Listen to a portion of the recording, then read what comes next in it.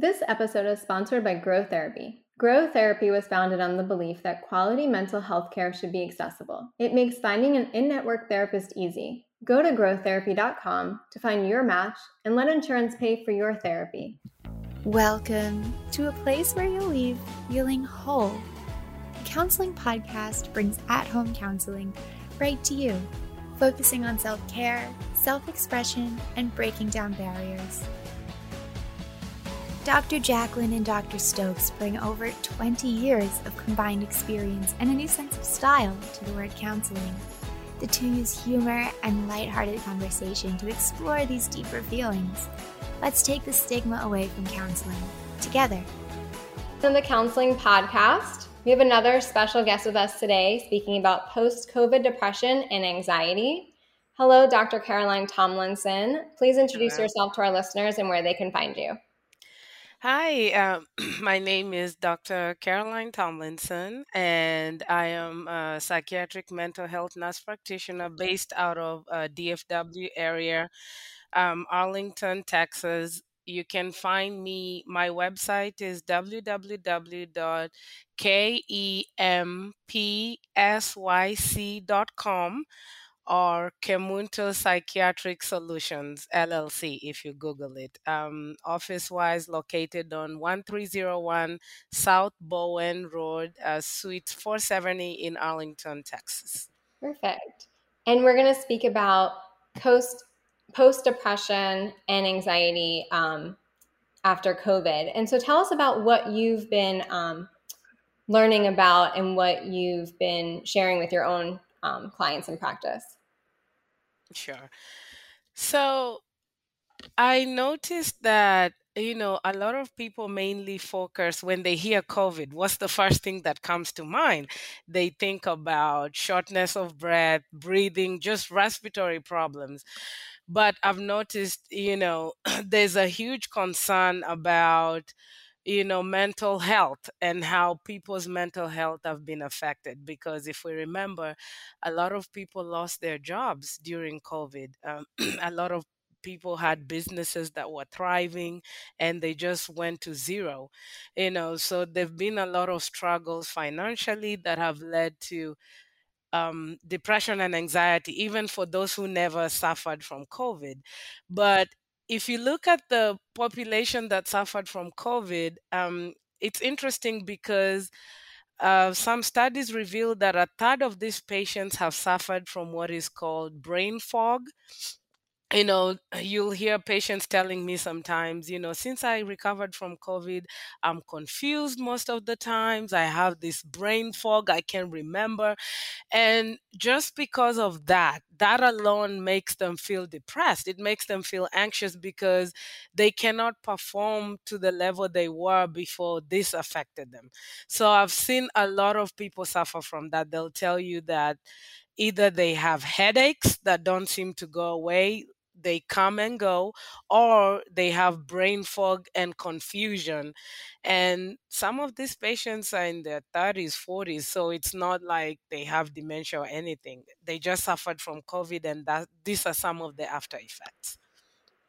And all of that really can affect your everyday, daily routine. Because if you're having trouble with just doing what you normally did, it can bring on probably extra anxiety or a depressed mood because you're like, I'm not feeling the way I used to. I can't function at the same level.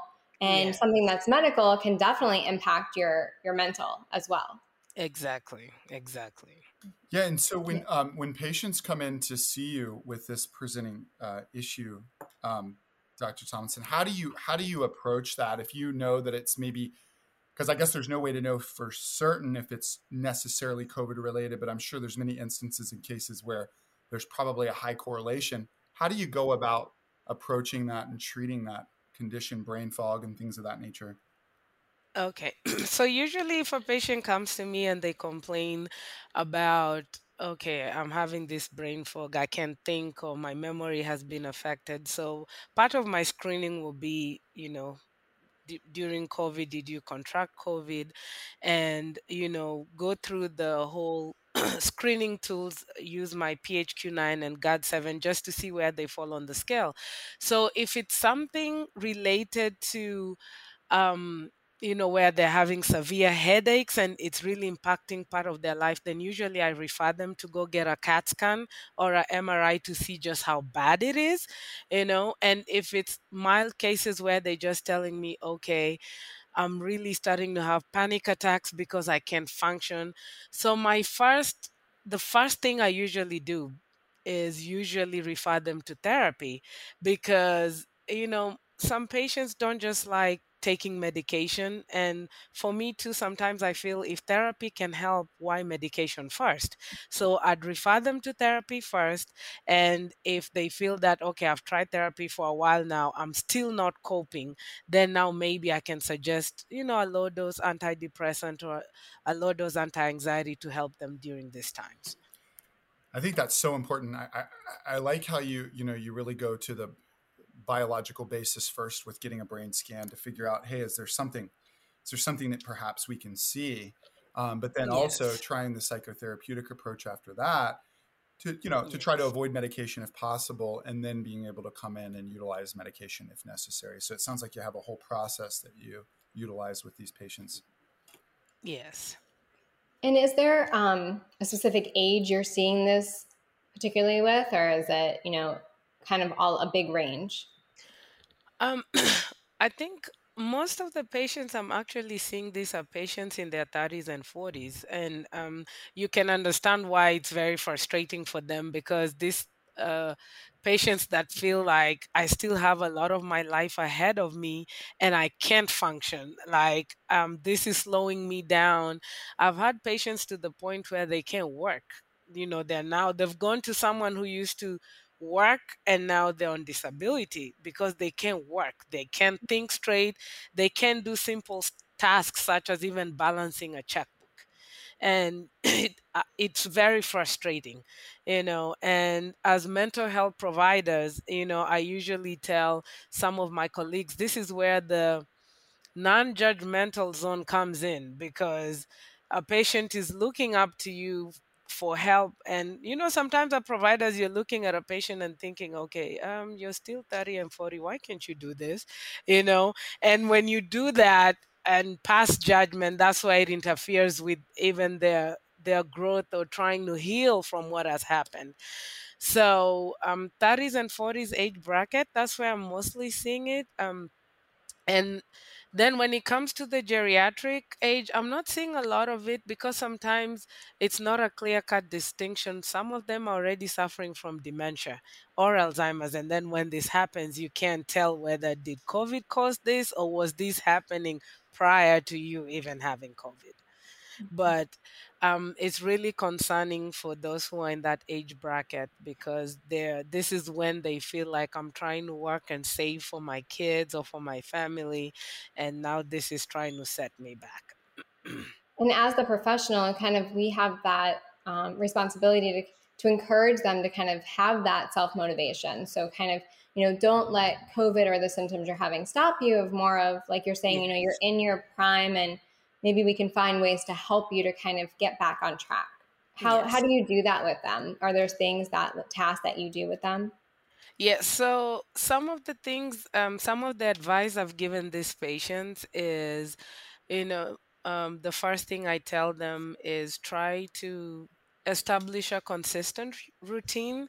So, for example, if you are someone who woke up in the morning and did yoga, or you meditated, or tried to walk before you started your day, try to put it down on a journal and stay consistent to it. That way, if you feel like, okay, my mind's just telling me to sit down and relax, just try to push yourself. If you used to work, maybe walk 5 miles, maybe try 1 mile first and kind of build up to the 5 miles again, because you're not at that point where you can quickly go back to 5 miles. So just start slowly, be consistent, and then set realistic goals to try to get back where you were.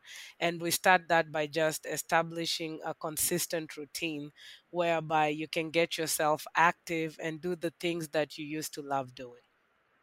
And do you feel like there some of the clients are feeling almost alienated from other people because if, COVID, because of it's being new and everything, and if they have it, a lot of maybe other people didn't go through what they went through. So they're feeling like they can't relate to other people, or other people can't relate to them. Do you see that of like, I'm feeling isolated, or I don't feel like I can compare myself to other people because they don't know what I'm going through, or they lack that validation?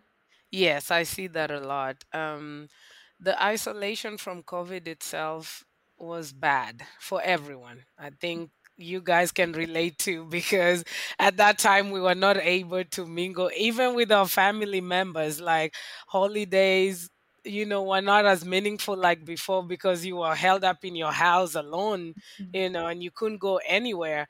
So just think about these patients in this context. First, they were isolated, then they contracted COVID. Now they feel like they can't even relate, because not everybody suffered from COVID. So they might try to vent their frustration to someone who never got COVID and is not really understanding what they're saying. And I'll give a very good example. One of my very good, one good friends and a colleague as well, she was confiding about having these headaches that have persisted post COVID. Had a mild case of it. It wasn't even a severe case. And then, now has these constant headaches, doesn't know what to do, is on medications, they're not helping, so when she tells you that, and maybe you've not had it, clearly you won't pretty understand, what she's going through. So they feel very alienated. And most of the times, even when they're talking to professionals might not understand, because maybe they didn't go through it. Or maybe they did and don't have that symptom, you know. And that's got to be the challenge of this, is that we're still just trying to figure this whole thing out, right? And you mentioned kind of the different symptom presentation in different people and different age brackets. And you made a really valid point about that 30 to 40-year-old bracket of people who are working, their parents often. They've got, sometimes they're taking care of their parents and their children, the sandwich generation, we call it, right? And so there's so much going Exactly. on, and it's trying to identify with each patient all of these subjective, unique experiences after this pandemic. I'm sure it's a tough thing to do. It is. And it's affected the community in a very big way. Yeah. So just I really like the holistic approach that it sounds like you have, and it also sounds like you have a very tailor fit approach, and that you meet patients where they are specifically. I'm curious, why, and how has that been conducive for you in working with each individual from that unique perspective to meet their own needs versus kind of an umbrella approach? Yes, the reason why I, use the patient-centered approach, because I feel each individual is unique. And I feel like if you have a standard plan of care of how to treat everybody, it's not going to work. Because, for example, you might come to me and you tell me, okay, Dr. Tomlinson, I'm depressed. I can't get out of bed. I can't sleep. I can't eat. I can't think. Okay, so Dr. J might come to me and tell me, hey, I'm depressed, but I'm still functioning. I still can eat, I still can, but maybe I just can't concentrate on my work, you know. So if I treat you both the same way, it's not going to work, because I have to look at you from the point of, okay, you can't eat, you can't sleep, you can't think. So I have to find a plan of care that will help you get motivated, be able to eat again, be able to function again. And her plan of care would be, okay, how can I help her? She's still functioning, but she can't concentrate. Now, let me help her fix that part so that she can be whole again. So, and it's the same way. You can't treat an adolescent the same way you treat an adult, the same way you treat a geriatric, because our bodies function different. And that's what I tell people. Even when choosing a type of medication, you might react differently to it than Dr. J.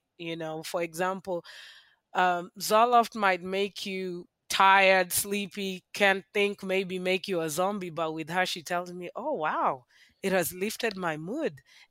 I'm feeling great."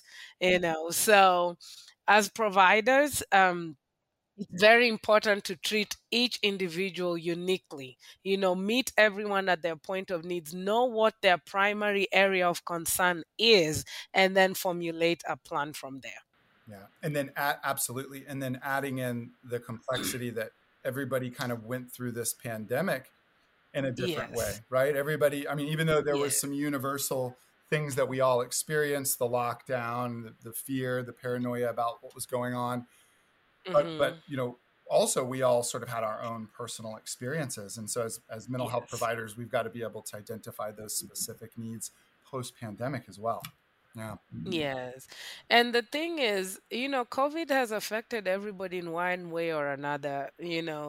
Like others have lost their jobs, but the healthcare industry seemed to do well at that time because they're the only people who could work because they needed healthcare. But then also look on the other side of the coin, healthcare workers are burnt out, Right. you know like they're so burnt out. A lot of people have left the field, so COVID has affected. And I was looking at a study that said there was a study especially done on US veterans that was published in BMG that said, having COVID gave you high risk of developing mental illness like a year down the road. Mm, So, how accurate is that? I guess that's yet to be found, but we can see the effects are still happening till today. COVID happened like 2 years ago, and this is 2 years later. I think a lot of people are even committing suicide because they just can't deal, absolutely. Absolutely. you know. I'm seeing a Yeah. really big, I work with a lot of families and adolescents, and I've seen Yes. a huge impact on kids, particularly kids, Yes. like kids who maybe their junior and senior year was when this whole thing started, right? So now they're starting Exactly. college, having been Yes. on lockdown for a year or two, depending on where they're located in the country, and sort of Yes. having lost that functioning of that socialization functioning that they were so used to. So I've really seen Exactly. it impact our youth in a very Yes. specific way. In a very big way. Yes. So it sounds like really, you're kind of working on finding people's triggers, what specifically to them is adding to their anxiety, depression, giving them those coping skills, Hmm.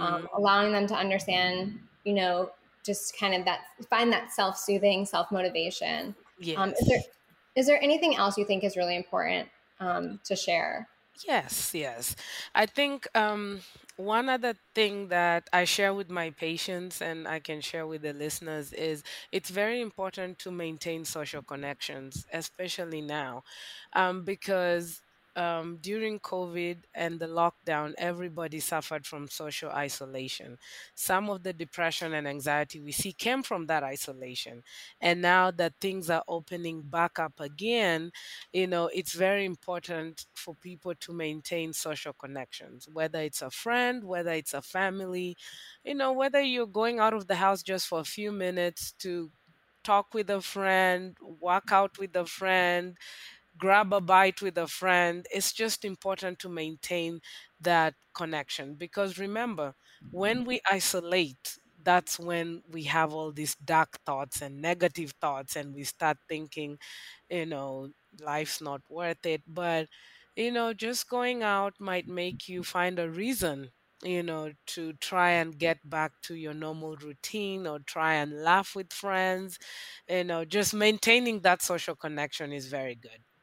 you know Another thing I'd also tell the listeners is that, any physical, because sometimes people might think, okay, this headache or this physical symptom might go away. If you find it's still not going away, it's bothersome, it's interfering with your life, then please, please, please seek medical attention. Some of the things don't just go away, and when we try to manage by ourselves, we find we run into more challenges, so it should not be, people should not shy off from seeking a medical help, maintaining connections, and then taking precautions. Right now, sometimes I look around and I feel that people think COVID is gone, but it's still there. We might not talk about it right now because there's still a lot of issues going on. So sometimes even just maintaining precautions when you go out to a large crowd, and just still being careful at the end of the day, because COVID is still part of our life. Absolutely. Yeah. I mean, just because it's not something that is maybe front and center as it was, it doesn't mean that Yes. this is all just passed on, right? This is something that we still Yes. have to be mindful of. And I think mindful of in terms of safety precautions, but also psychologically. And I love the idea of you mentioning the social piece. I think that's such a big issue. And I've seen that in a lot of my patients as well. And you had mentioned sort of the downtick in social interaction, and I had noted that I really noticed that in kids, but I see that in adults as well. I mean, in fact, I Mm-hmm. was working with a family, and they have some loved ones who are still not completely comfortable with family Yes. engagements as they were at one point, and so it's Yes. being able to encourage people to reintegrate those things in their life, but in a safe, healthy way, is what I'm hearing. E- Exactly. Exactly. Well, Dr. Tomlinson, it was an absolute pleasure having you here Oh, it today. was a pleasure. It Uh, was a pleasure. so thank you so much. Thank you so much. I appreciate you, Dr. Stokes. Thank you. Thank you so much for joining us here today on the Counseling Podcast with Dr. Jacqueline and Dr. Stokes. Please take this time to thank yourself for putting in the work. If this episode impacted you in any way, let us know with a loving and honest review. If you have any questions or want to continue the conversation from today, you can reach out to us at thecounselingpodcast@gmail.com, and we can answer your questions right here on the show. Or you can find Dr. Jacqueline and Dr. Stokes on Instagram at DocJacqueline and at dr.jeremiah.stokes.